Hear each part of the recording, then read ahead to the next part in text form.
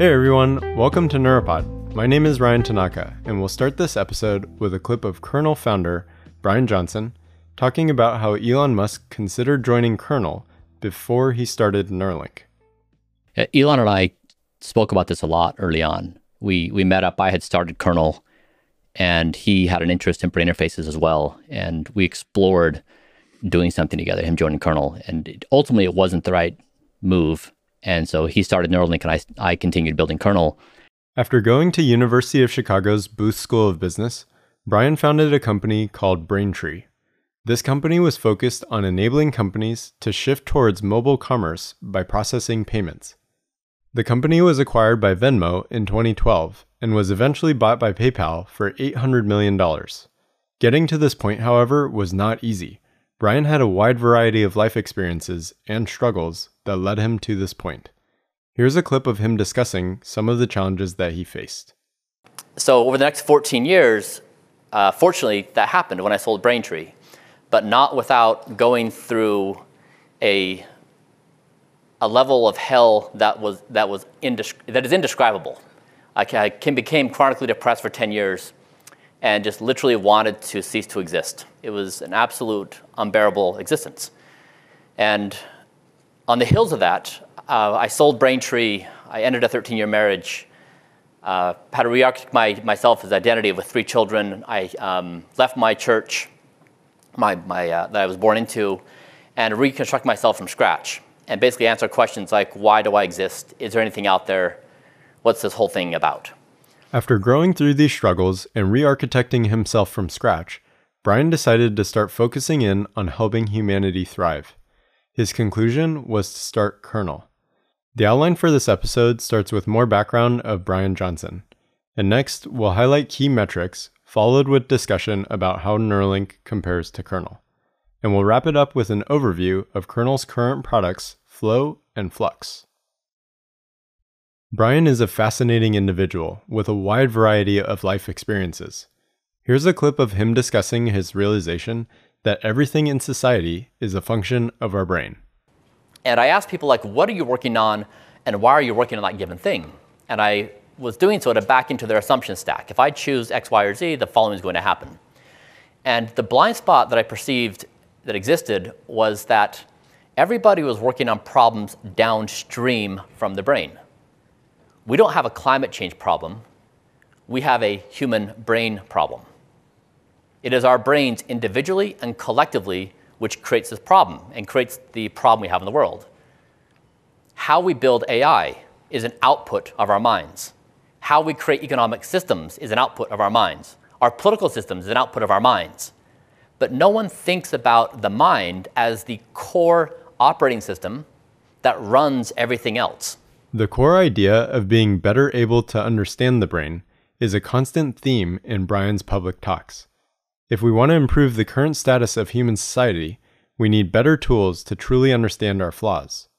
Here's another clip of Brian speaking at Startup Grind, Silicon Valley in 2016, giving an early description of Kernel. Yeah, so Kernel is a human intelligence company, and we are trying to build the world's first neural prosthesis for cognitive repair and improvement. And so I arrived at this company because, again, back at the age of 21, I wanted to figure out what I could do that would benefit humanity. And so if you pull yourself back 1 million miles from Earth and you look at planet Earth and you say, what will become of us on planet Earth? I think the most important factor is intelligence, that we've never had the ability to increase our intelligence in the way we do today. And so we've always worked on intelligence. For example, we had stones, and then we built more sophisticated things like thermostats, where it took over part of our decision control. And we have calculators, and now we have AI. So our tools are becoming increasingly sophisticated in what they can do for us. But humans, like, we're just as smart as we were 100 years ago or 1,000 years ago. We just have smarter tools. But humans, relative to our other tools of intelligence, is a landlocked island of potential. And so the idea behind Kernel is that we can find a way to not only repair cognitive function in neurodegenerative diseases and help people live more fulfilling lives, mental vibrancy, but we can also create an entry point for which we can actually work on our own intelligence. Kernel is a neuroscience company that specializes in creating brain recording technologies. The company website includes this paragraph indicating the why behind their development. It says, quote, "At Kernel, our primary goal is to enable improved and accelerated insights into the human brain. The 20th century was the century of physics. We split the atom, went to the moon, and peered at the edges and origins of the universe. The 21st century will be the century of the brain, the mind, and of general intelligence. What wonders lie ahead on the path towards the next great frontier of human exploration? Ourselves?" Kernel is similar to Neuralink in that the primary founder is also the primary funder. According to Crunchbase, Brian's committed $54 million to Kernel. Additionally, they've raised $53 million from other investors. The company was started in 2016 and currently has around 100 team members. In this clip, Brian discusses credentials from this team. I mean, at Kernel, we are from the photon and the atom through the machine learning.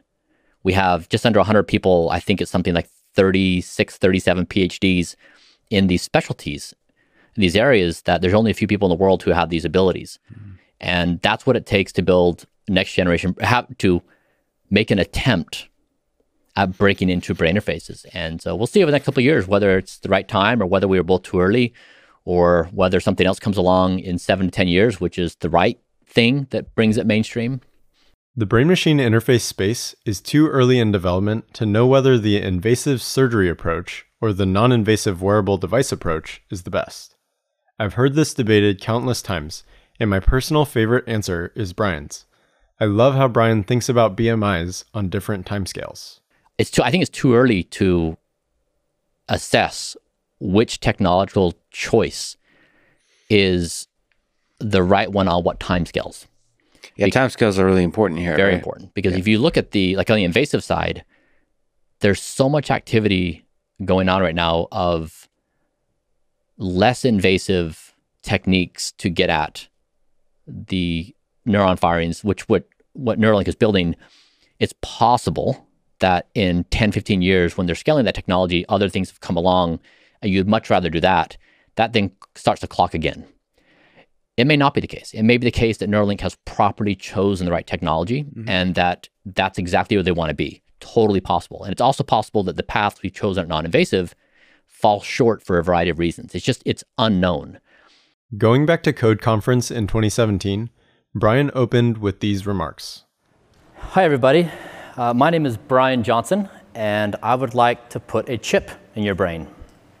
Later in the talk, he shared why working on this technology is essential to solving our current problems and why it could be revolutionary. He also shared his personal story and inspiration.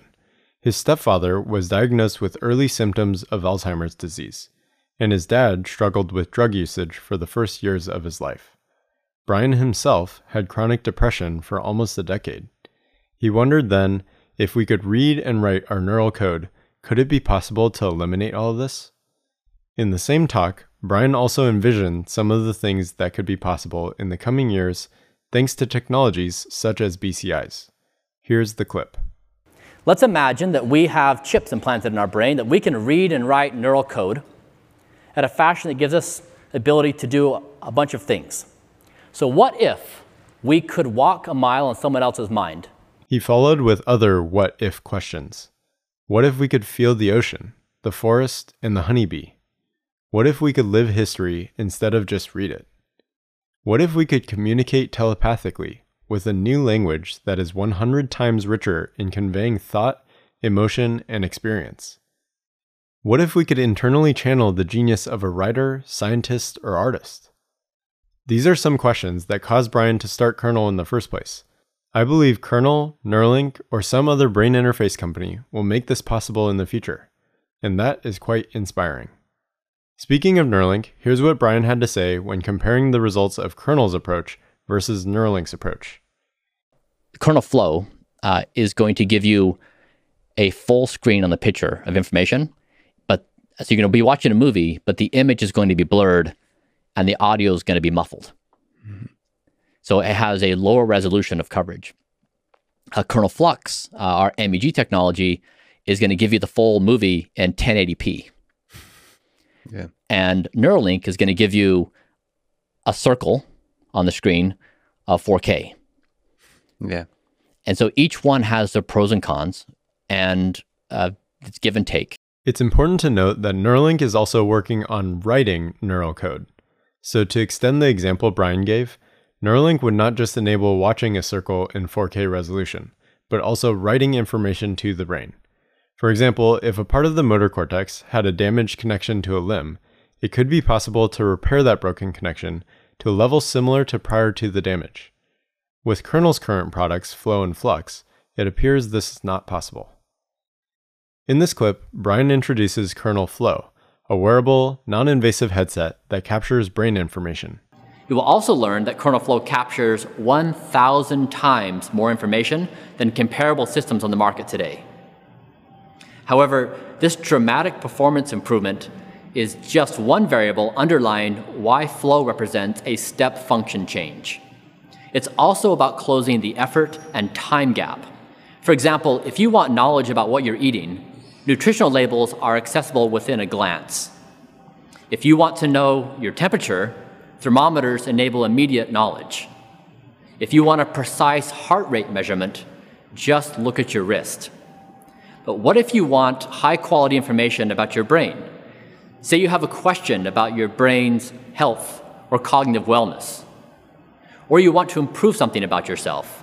Outside of a visit to the emergency room, it will take you literally weeks. Our goal is to make it so that you have immediate access to your own brain, so that anyone, anywhere, can glean valuable insights about the inner workings of the thing that makes you, you. You might be wondering how this is possible. The company released a technical paper describing the technology behind Flow. The device uses a technology called Functional Near-Infrared Spectroscopy, or TD-FNIRS for short. The TD part is a technique called time domain that yields more information than current alternatives and has less instrumentation complexity.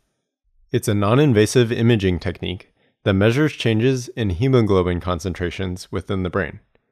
In this clip, Catherine, a member of the Kernel team, sheds some light on how this approach works. We can take advantage of the fact that the brain has many blood vessels that supply oxygen to the neurons, and then when neurons use oxygen, the color of the blood shifts away from reddish and toward blue. Kernel Flow shines light at the blood in the brain.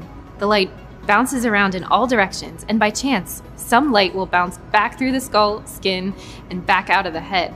We then use the amount of light we can detect and how it changes over time to calculate how active a nearby brain region is. The modules send photons via lasers to the surface of the head, and then measure the oxygen concentrations over the surface of the brain from the photons that were reflected. It then estimates the neural activity over some parts of the brain at 200 Hz. This is a great feat of engineering. Here's a clip of Brian at CNS Summit in 2020 with Amir Kalali explaining the main working principle and the improvements relative to current systems. But there's 52 of these modules that tile the head, so you have a full head coverage. Each one of these modules has a source, so a laser with 2 frequencies, and then these are detectors. So they're picking up the photons when they come back. And to give you a data point on the level of improvement we've made, most state-of-the-art systems today that have a similar technology will collect something like 1,000 photons, or 1 million photons per second. So you pulse a laser in and a few come back. Our system collects upwards to 1 billion on the same time scale, 800 million. Keep in mind that all these advances are being made via the mission of making brain data mainstream. The team has successfully scaled a former medical technology and made it cheaper, more accessible, and according to Brian, get 1,000 times more information than current systems. The helmet connects via a single USB-C cable and doesn't need any external energy supply. It has also shown consistent results from preliminary studies comparable to state-of-the-art devices on the market. One of the cool aspects of Flow is that there's a lot of research being conducted related to sleep, impulse control, and even psychedelics as promising treatment for depression and other brain-related challenges. It demonstrates the potential of a technology that makes neuroscience closer to the people in an accessible way. If you're wondering about how each of us might use the device, Kernel released this video sharing some applications they expect. The first is a clip of Brian going into the kitchen to eat some presumably sugary cereal. His kernel flow device notifies him that making good dietary decisions is currently challenging. He then elects to eat a more bland cereal. Many of the applications of kernel's flow are yet to come, but it's clear that Brian has the ambition of putting a kernel helmet in every home by 2033. He and the team have deployed 50 production prototypes to universities and labs that are working on promising applications. In particular, one application that excites me more than the craving control application is speech and song detection, highlighted on the company website. Kernel has demonstrated the ability to infer what a person is listening to from brain signals alone. Here's a clip of this in action. For the audio listeners only, this clip is pretty cool, so perhaps consider transitioning over to YouTube. The same research and development used for this sound detection technique is found in Kernel's other product, Flux. The approach is called magnetoencephalography, or MEG, which is also a non-invasive approach that measures the magnetic fields produced by the brain's electrical currents to estimate neural activity. Here is a video from the technical presentation from March of 2021 by Ethan Pratt, a team lead at Kernel, showing his brain signals in real time with high accuracy. Like Kernel's Flow product, Kernel Flux will help society understand the brain better. The difference between these two products, however, is that Flow is a wearable headset used to establish precise patterns of brain activity.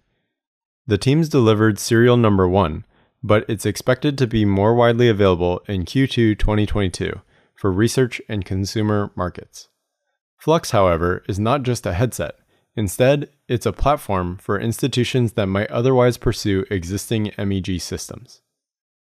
Kernel is one of the leading companies advancing the field of brain-computer interfaces. I encourage you to check out their website since they're looking for candidates in many disciplines like neuroscience, manufacturing, engineering, and more.